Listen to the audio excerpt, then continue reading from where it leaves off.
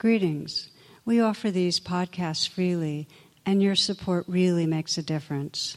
To make a donation, please visit tarabrach.com.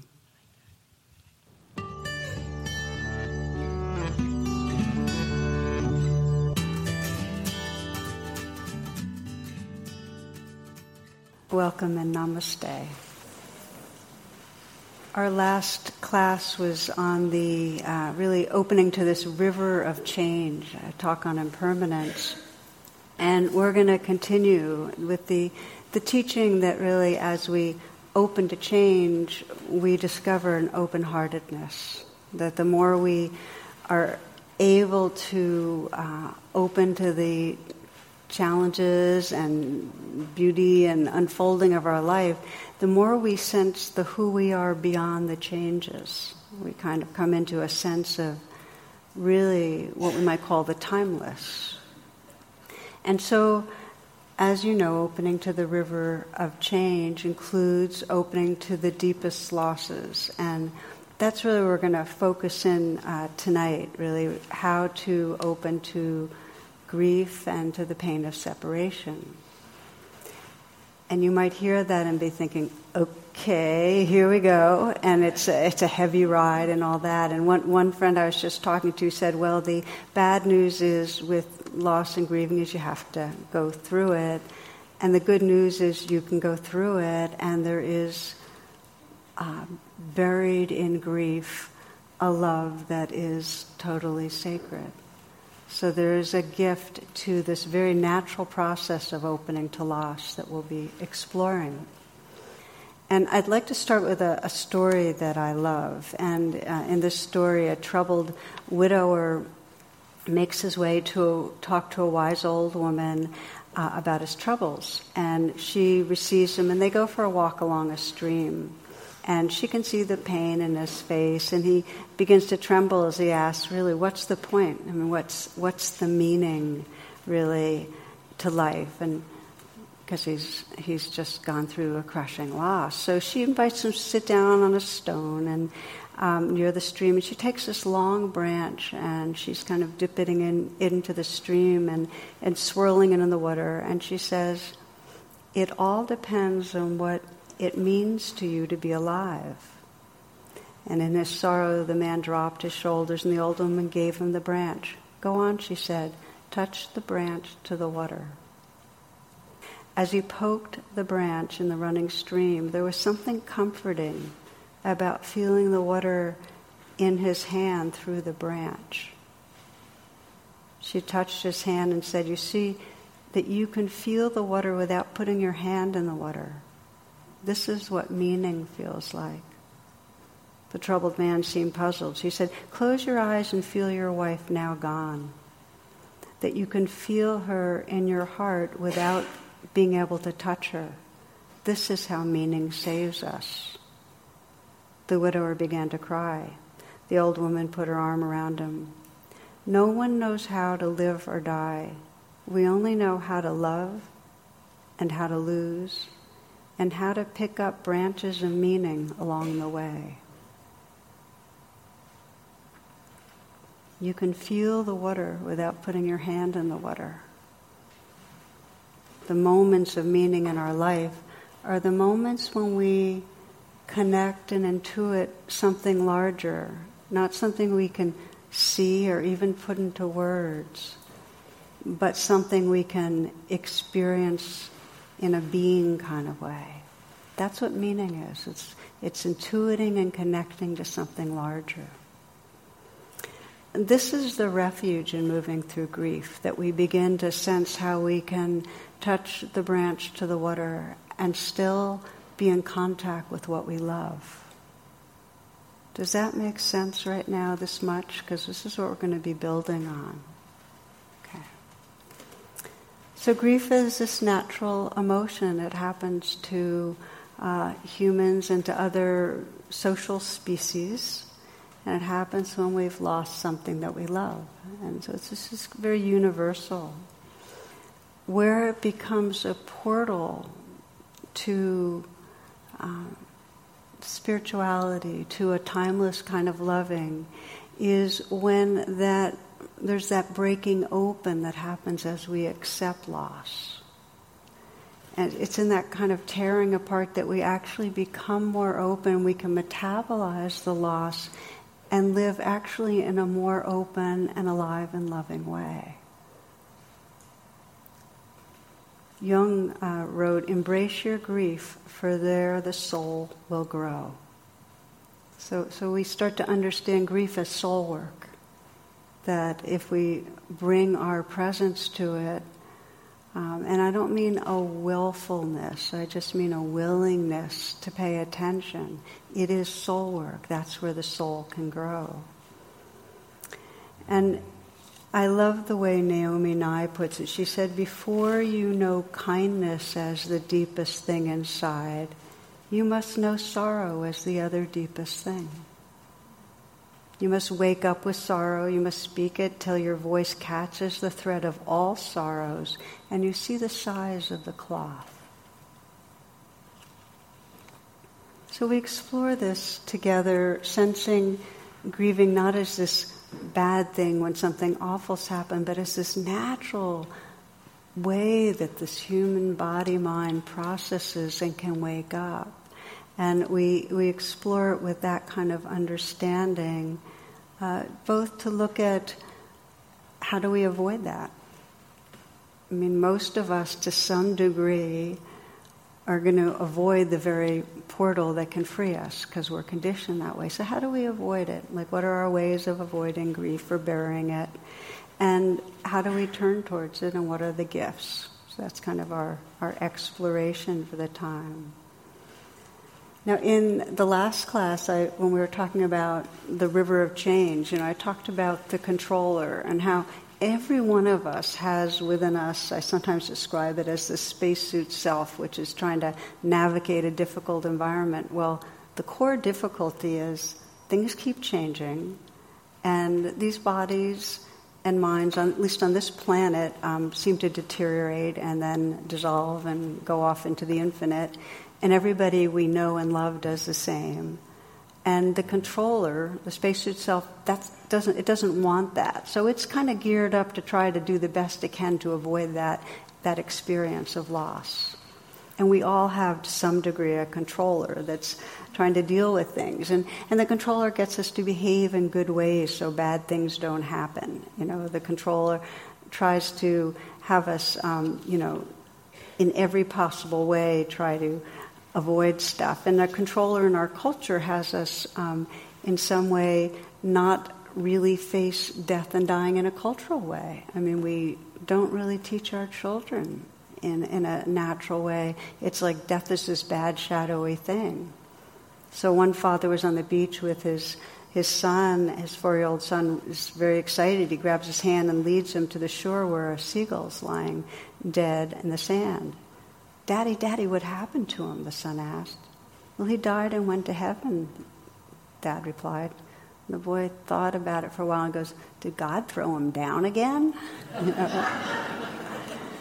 It's like we really don't, we think something's wrong with it. And there's a story of a Catholic priest and a Protestant minister and a rabbi. They're discussing what they most hope people would say when after they die and their bodies are in display in casket. And the priest says, "Well, I'd like someone to say he was a righteous man, an honest man, very generous." And then the minister says, "Well, I'd like someone to say he was very kind and fair, he was good to his practitioners." And the rabbi says, "I would hope someone would say, 'Oh, look, he's moving.'" So you get the idea that we have, both in a cultural way and individually, there's something wrong with the story, the way it goes for every one of us and every creature on the planet. It shouldn't be happening. And then we're trying to navigate and do things just right to avoid bad things from happening. And we spend a lot of moments in our day figuring out, like you probably noticed the figuring out, because there's some deep down anticipation that around the corner something's going to occur that'll be too much to handle. So we watch out on every level. We're watching out, we're rehearsing what we're going to say to each other, and we're planning ahead the sequence of whether we're going to the bank first or Safeway first or the gas station first, just because we don't want to lose time, because somehow or other losing time is losing life. So we're always sensing there's not enough time, that one. And then we're constantly, obsessing about how our bodies are doing. There's one little essay that I share now and then that I love that talks about how the Japanese eat very little fat, suffer fewer heart attacks than the British or the Americans. The French eat a lot of fat, and they also suffer fewer heart attacks than the British and Americans. Now, the Japanese drink very little red wine, and they suffer fewer heart attacks than the British or Americans. And the Italians drink huge amounts of red wine, and they suffer fewer heart attacks. You're getting the idea. The Germans drink a whole lot of beer. They suffer. This is the message. Eat and drink what you like. It's speaking English that kills you.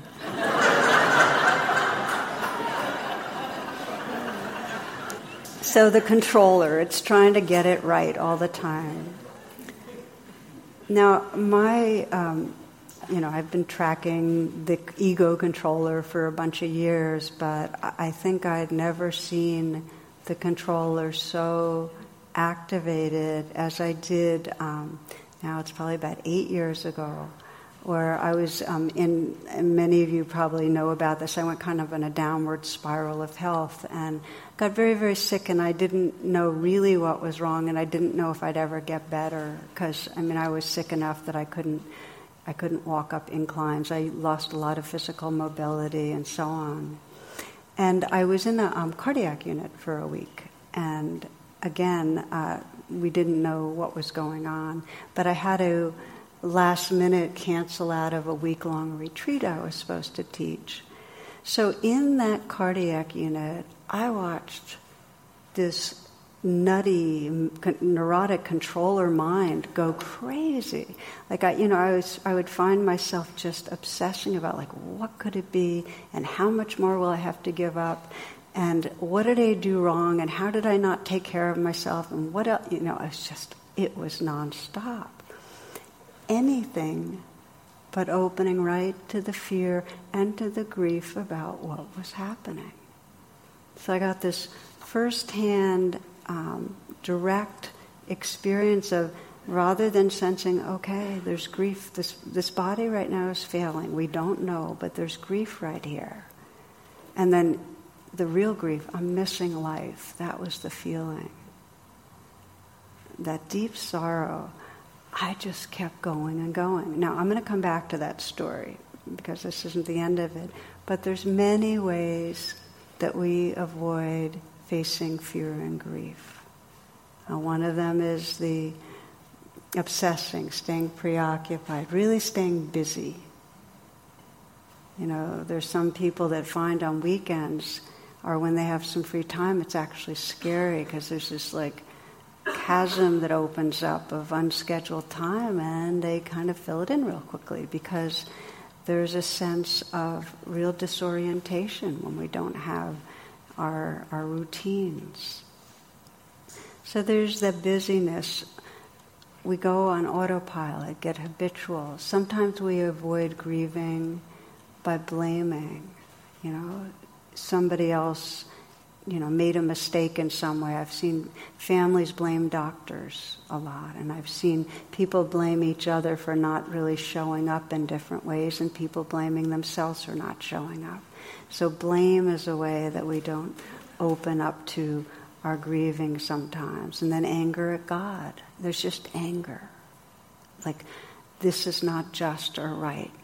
In some way, shouldn't have happened. Okay, so that's a way we, rather than just being with it, that we avoid grief. We avoid grief by numbing ourselves, by the addictive patterns that help us quiet down the feelings in our body. And that's something that a lot of us do.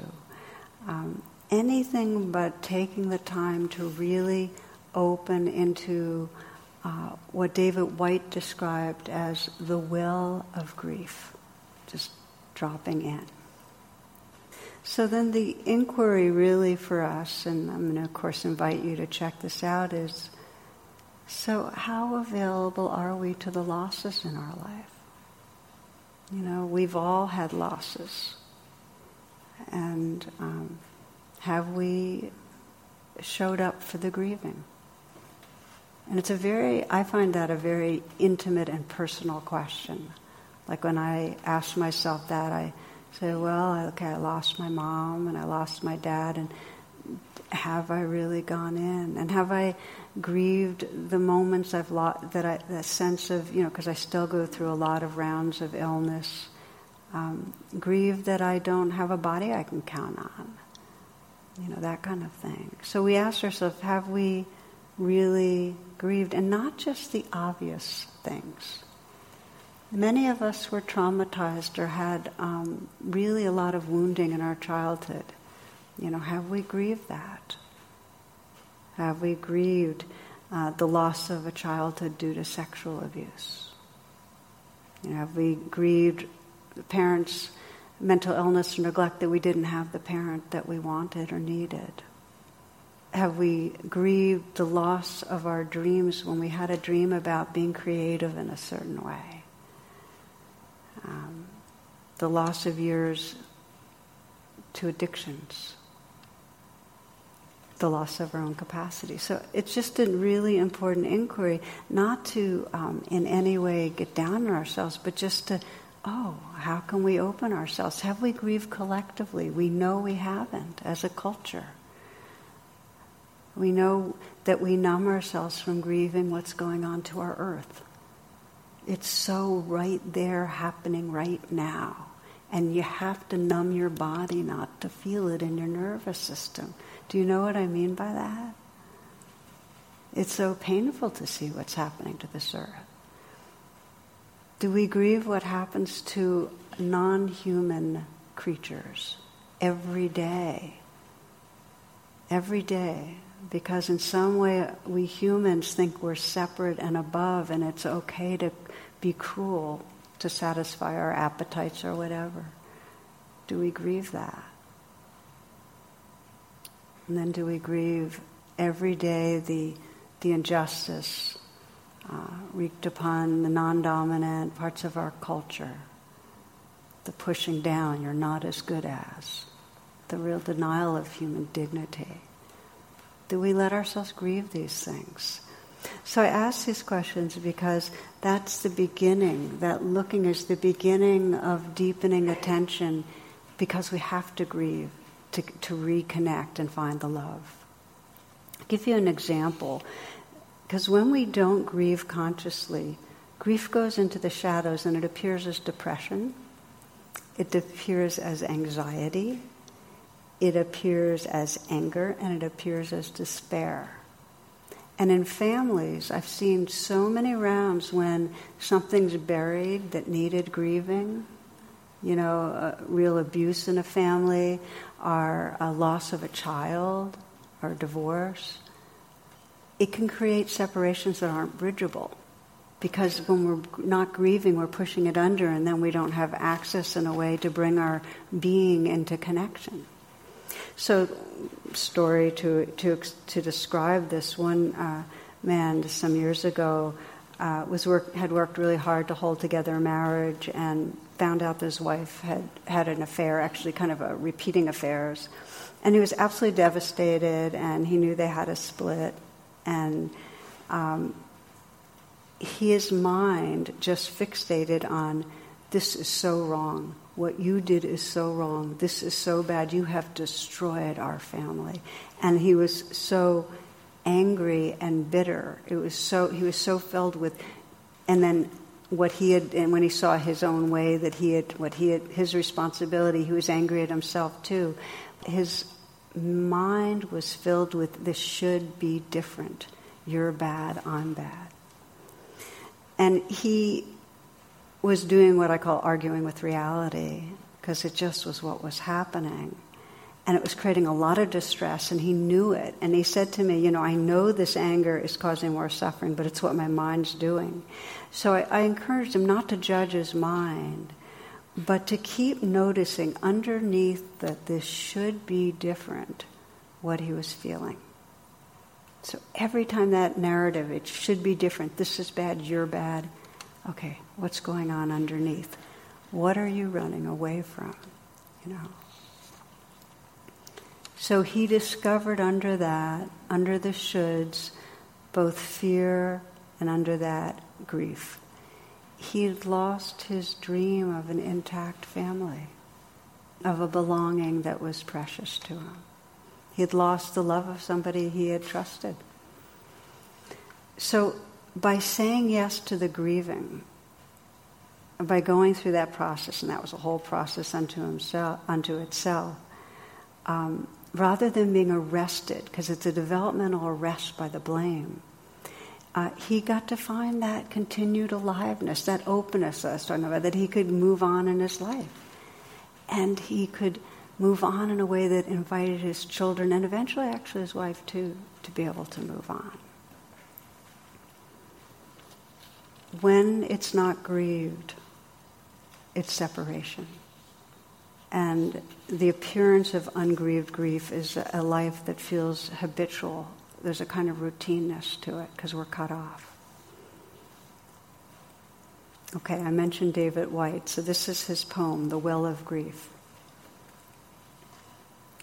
Those who will not slip beneath the still surface on the well of grief, turning downward through its black water to the place we cannot breathe, will never know the source from which we drink, the secret water cold and clear, nor find in the darkness glimmering the small round coins thrown by those who wished for something else.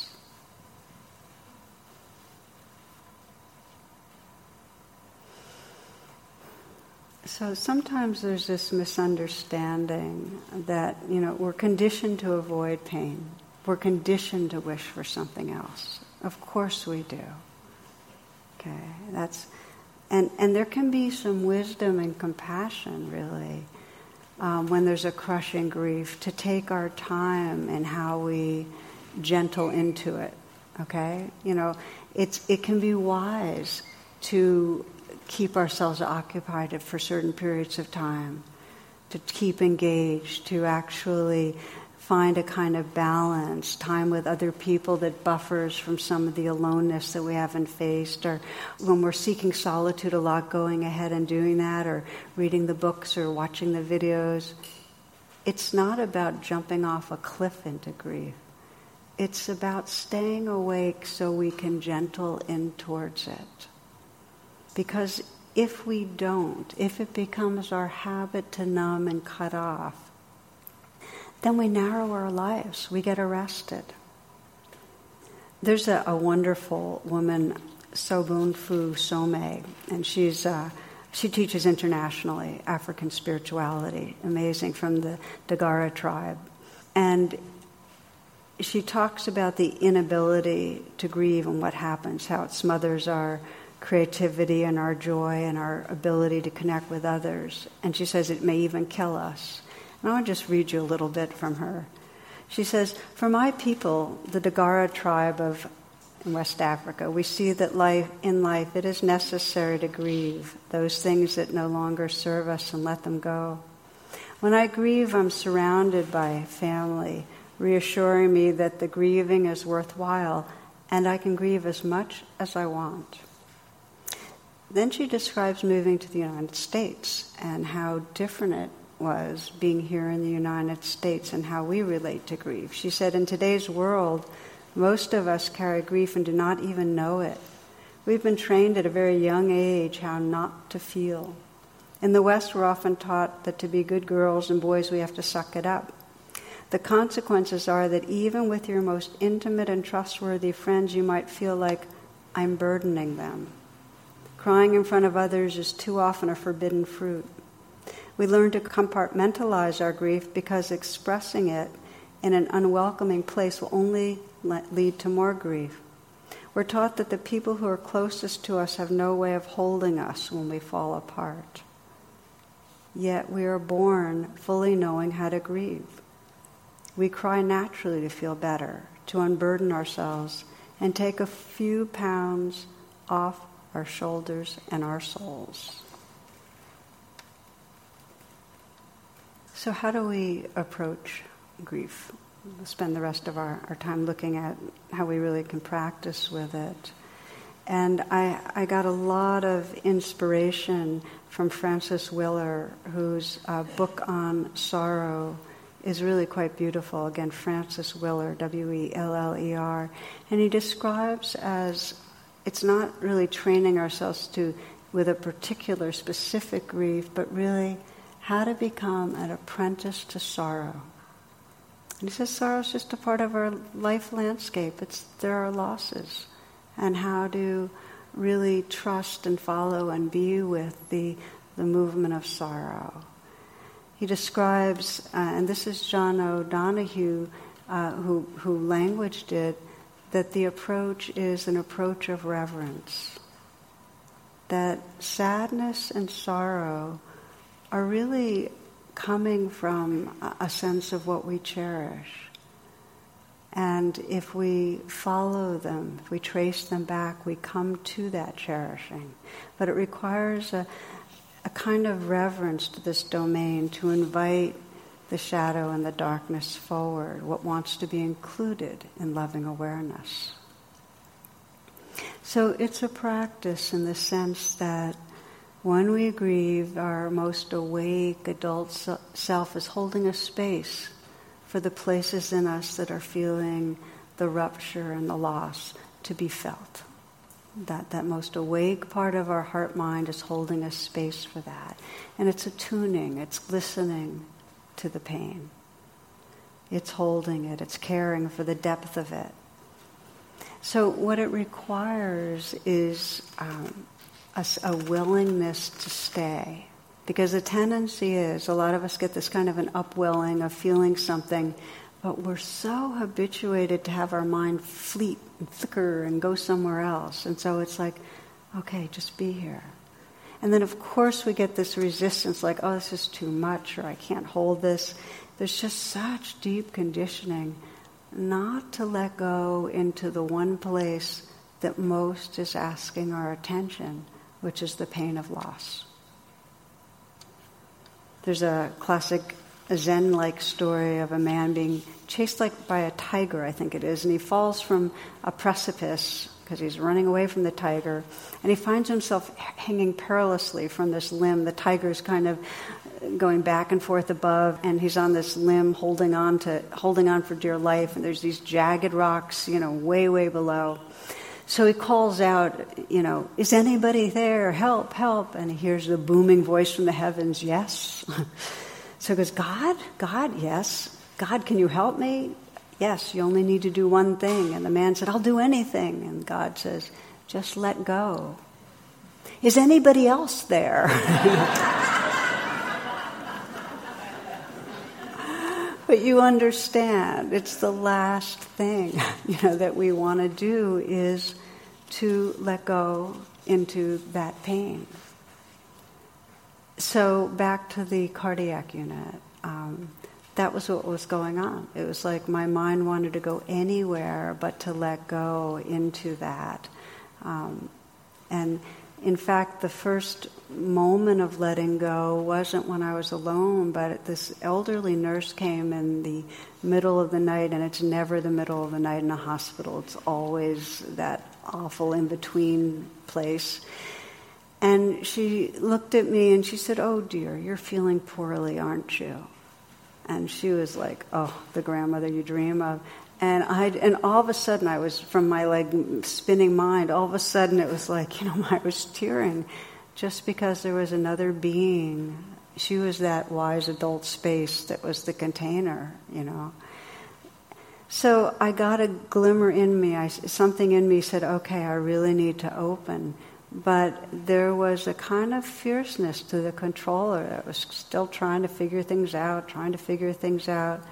And it wasn't until, I think, the second to the last day that I was there that finding myself obsessing about canceling this class and what specialists to see and so on. And I was struck by the desperation. And so I said, okay, lying down, let's go lie down and be present.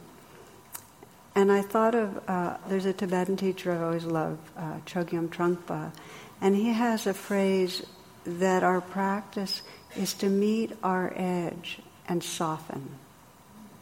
Just to meet our edge and soften. So I just kept trying that. I'd meet this edge of kind of fear and I just try to soften. And then I could feel the grief coming up and I could soften. And it felt like this gaping hole that if I let go into, I would just die. That's the way it felt. And so everything in me, as many of you know, I practice often when I'm really stuck, put my hand on my heart. And from that more wise heart place, it's okay, sweetheart, just soften, relax. So kind of letting go. And it was a crushing sense of fear and loss, like I was losing my life. But the more I let go into it, the more I was really touching this sense of tender space that had room. That's the only words I have for it.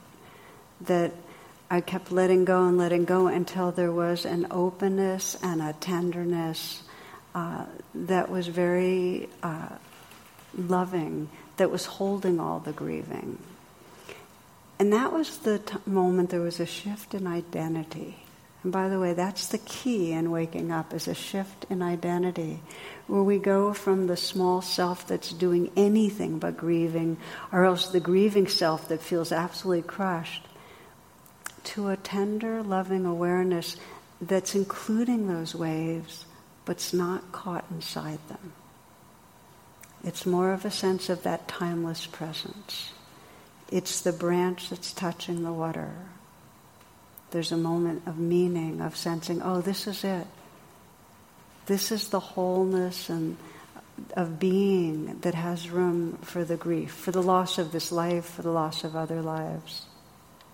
So I can say, in retrospect, I've had many, many rounds of meeting the edge and softening, but more and more, that pathway is the soul work that is reliably reintroduces me to a sense of timeless loving presence.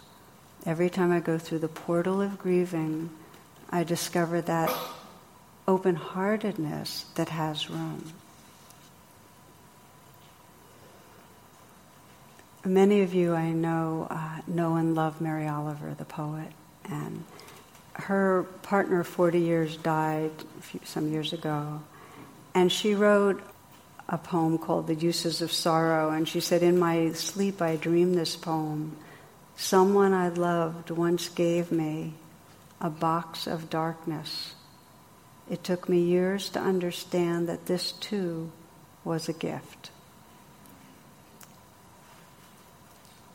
So my understanding is her partner's death, for all the anguish, was a gift, and that she spent a lot of her poetry opening up this box of darkness. And I want to read one of her poems that is in that spirit that we're talking about really how do we bring our human hearts to grieving. And this poem is called Heavy. That time, I thought I could not go any closer to grief without dying. I went closer and I did not die. Surely God had his hand in this, as well as friends. Still, I was bent, and my laughter, as the poet said, was nowhere to be found. Then said my friends Daniel, brave even among lions, it's not the weight you carry, but how you carry it. Books, bricks, grief, all in the way you embrace it, balance it, carry it, when you cannot and would not put it down. So I went practicing. Have you noticed? Have you heard the laughter that comes now and then, now and again out of my startled mouth? How I linger to admire the things of this world that are kind, and maybe also troubled roses in the wind. the sea geese on the steep waves, a love to which there is no reply. A love to which there is no reply. This is the present heart. This is the branch touching the water, that we sense that love. And it's timeless and it's here and it never went away. But we don't have access the way we used to. Do you understand? But the meaning, the real connection is still there. In many ways, we're talking about in how we process grief inwardly, how we learn to stay, how we open to it, how we soften into it. But it really is meant to be with each other too. Many African cultures believe that for the deceased to be carried to the afterlife, to the ancestors, they have to sail on a river of tears. And the river of tears is the shared grieving that comes. It's often amidst a really elaborate celebration of dancing and drumming and singing. We need each other, and we need to grieve together. It's the beauty of sitting Shiva, if you're Jewish. It's the beauty of any gathering where we have the courage to hold a space and be an apprentice to sorrow together. I wanted to share with you one story of this that really touched me. A friend, we have in the Buddhist tradition, Kalyana Mitta, they're called spiritual friends groups. And there's a lot of intimacy in them. People gather every other week and meditate together and sit together and really open their hearts to each other. So in one of these groups that was going on, just a minute, I want to see if I can find my sheet on it, because I had a quote that I was going to read you from that. There we go. So one of these groups had been going on for 5 years, and they had really been with each other, losses of jobs, the struggle to have a child, divorces, and so on. So one woman was struggling a lot with anger, and her pattern was always feeling let down by other people and feeling very, very much of a victim and not getting the support or attention she wanted or needed. And she was single and often felt let down by her married friends. Her background was her mother was very neglectful and narcissistic, and sometimes she could be really engaging and charming, and then she could get close in and then all of a sudden pounce and be vicious. So as an adult, this woman was mistrustful, and she would periodically connect but often feel disappointed by people. Okay, so her mother had a stroke, and then a second stroke, and was suddenly gone. And when this woman was sharing in this spiritual friends group, she said, I feel utterly dissociated, really cold. And I realize I'm still angry at her. And I feel terrible to say that. But, she was never there for me. Even towards the end, when I was taking care of her, she never showed real interest. So here I am, and I'm embarrassed that here I just lost my mother, and I'm actually, at best, angry at her still. She was kind of looking down when she said all that, and she looked up and looked around, and the others were sitting there with such attentiveness and kindness and presence that all of a sudden she just started sobbing, and she got in touch with the deep grief, which is, I'll never have the mother I really longed for. She had to let go of this dream. Somehow or other, while their mother was alive, even though rationally she would have known her mother would never convert into this perfect mother, somehow or other it wasn't until she died that she really got that she had to grieve the loss of that dream. Does that make sense? Yeah. So 2 weeks later, she had done some journaling. I just wanted to let you know. She wrote one letter to her mother, and she expressed her hurt. And it wasn't blaming. It was just naming the wounds, just naming the woundedness. And then she wrote a letter to the mother of her dreams. And there she said what she'd always wanted and what she still wanted. And it was to let you know anything and everything and have you look at me with infinite understanding and love. I want to feel held by you, felt by you, known by you. And it went on. And many times as she was reading, her voice broke, and in the end everyone had tears. But this was their shared ritual of grieving, of holding that space with her. And this was where she was dipping the branch into the water, because she started connecting in those moments with actually the experience she longed for. A feeling, in some sense, a presence that was bearing witness. And it actually led her to changing her way of perceiving her biological mother. She started feeling more empathy. She could sense her mother's prison of suffering, what her mother was living with, and also remember other things about her afterwards. So this is really a story of when there's ungrieved grief, not having a mother. When it's held in that anger, we're arrested, we're kept small. But often we need a container or a ritual for the grieving. We sometimes can't do it alone. It's precious when we have others that can bear witness. It makes a really huge difference.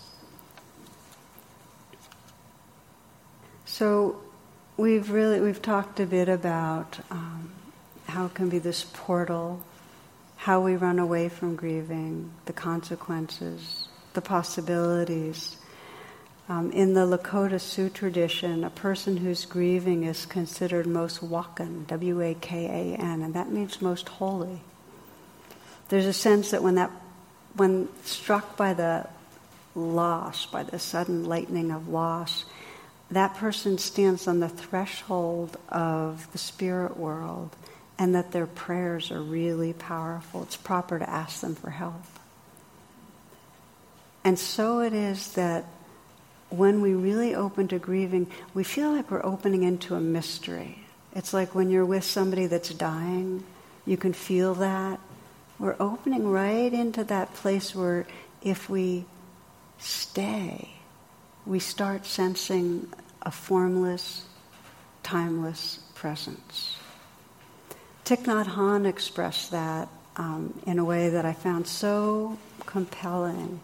He experienced his mother's death as one of the great misfortunes of his life, and describes grieving for her for more than a year, and then she appeared in a dream. And in it they were having this wonderful talk, and she was young and beautiful, and he woke up in the middle of the night and had the distinct impression he had never lost his mother, that she was alive in him. Okay? And then when he stepped outside his monastery hut and he began walking among the tea plants, he still felt her presence by his side.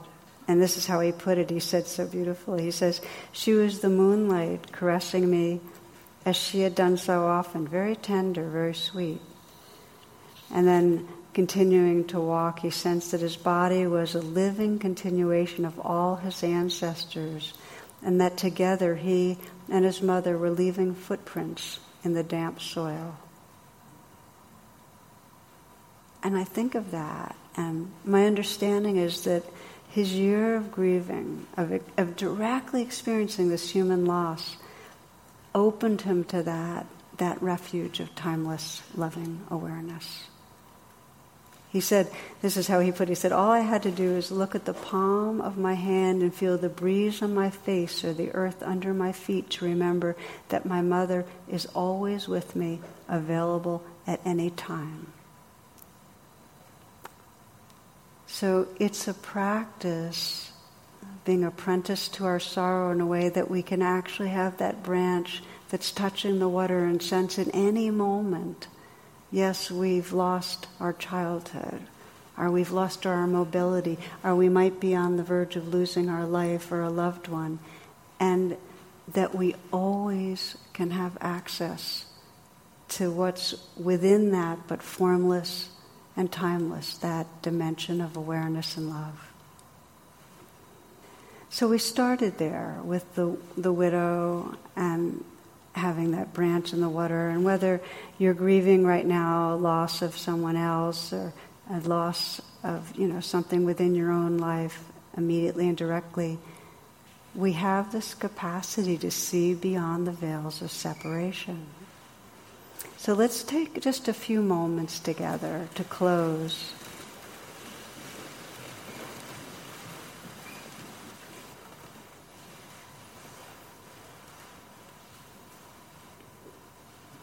And as you invite yourself into presence and into stillness, you might feel the breath at the heart. Just noticing the state of your heart right now, just very honest, listening and connecting to just what's here.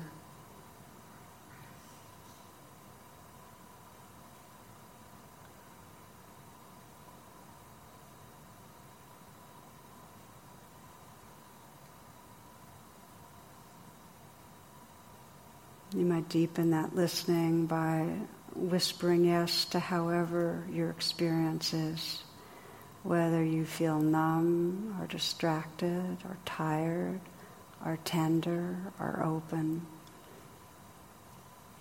It's really all included. Just meeting whatever edge might be here and softening with yes. Notice what happens.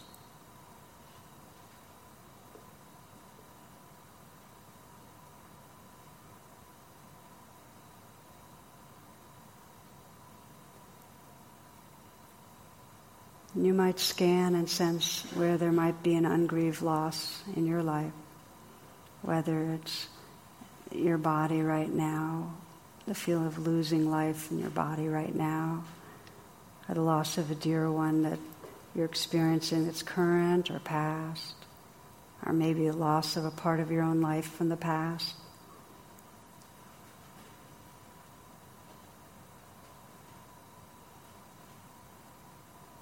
And just sense into that wise heart that has the intention to offer presence, knowing that it takes patience, but just to feel your intention to be an apprentice to sorrow, to bring a quality of reverence and gentleness and patience to ungrieved loss.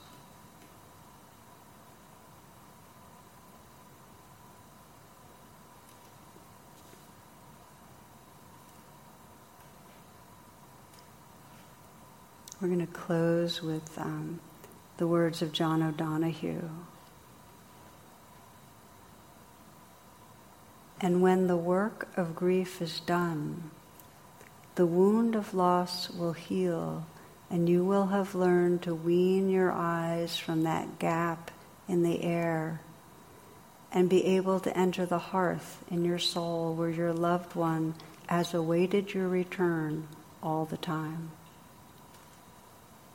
And when the work of grief is done, the wound of loss will heal, and you will have learned to wean your eyes from that gap in the air and be able to enter the hearth in your soul where your loved one has awaited your return all the time.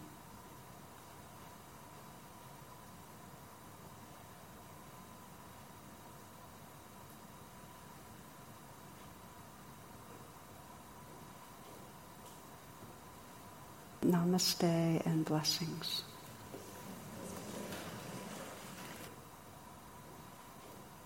For more talks and meditations, and to learn about my schedule or join my email list, please visit tarabrach.com.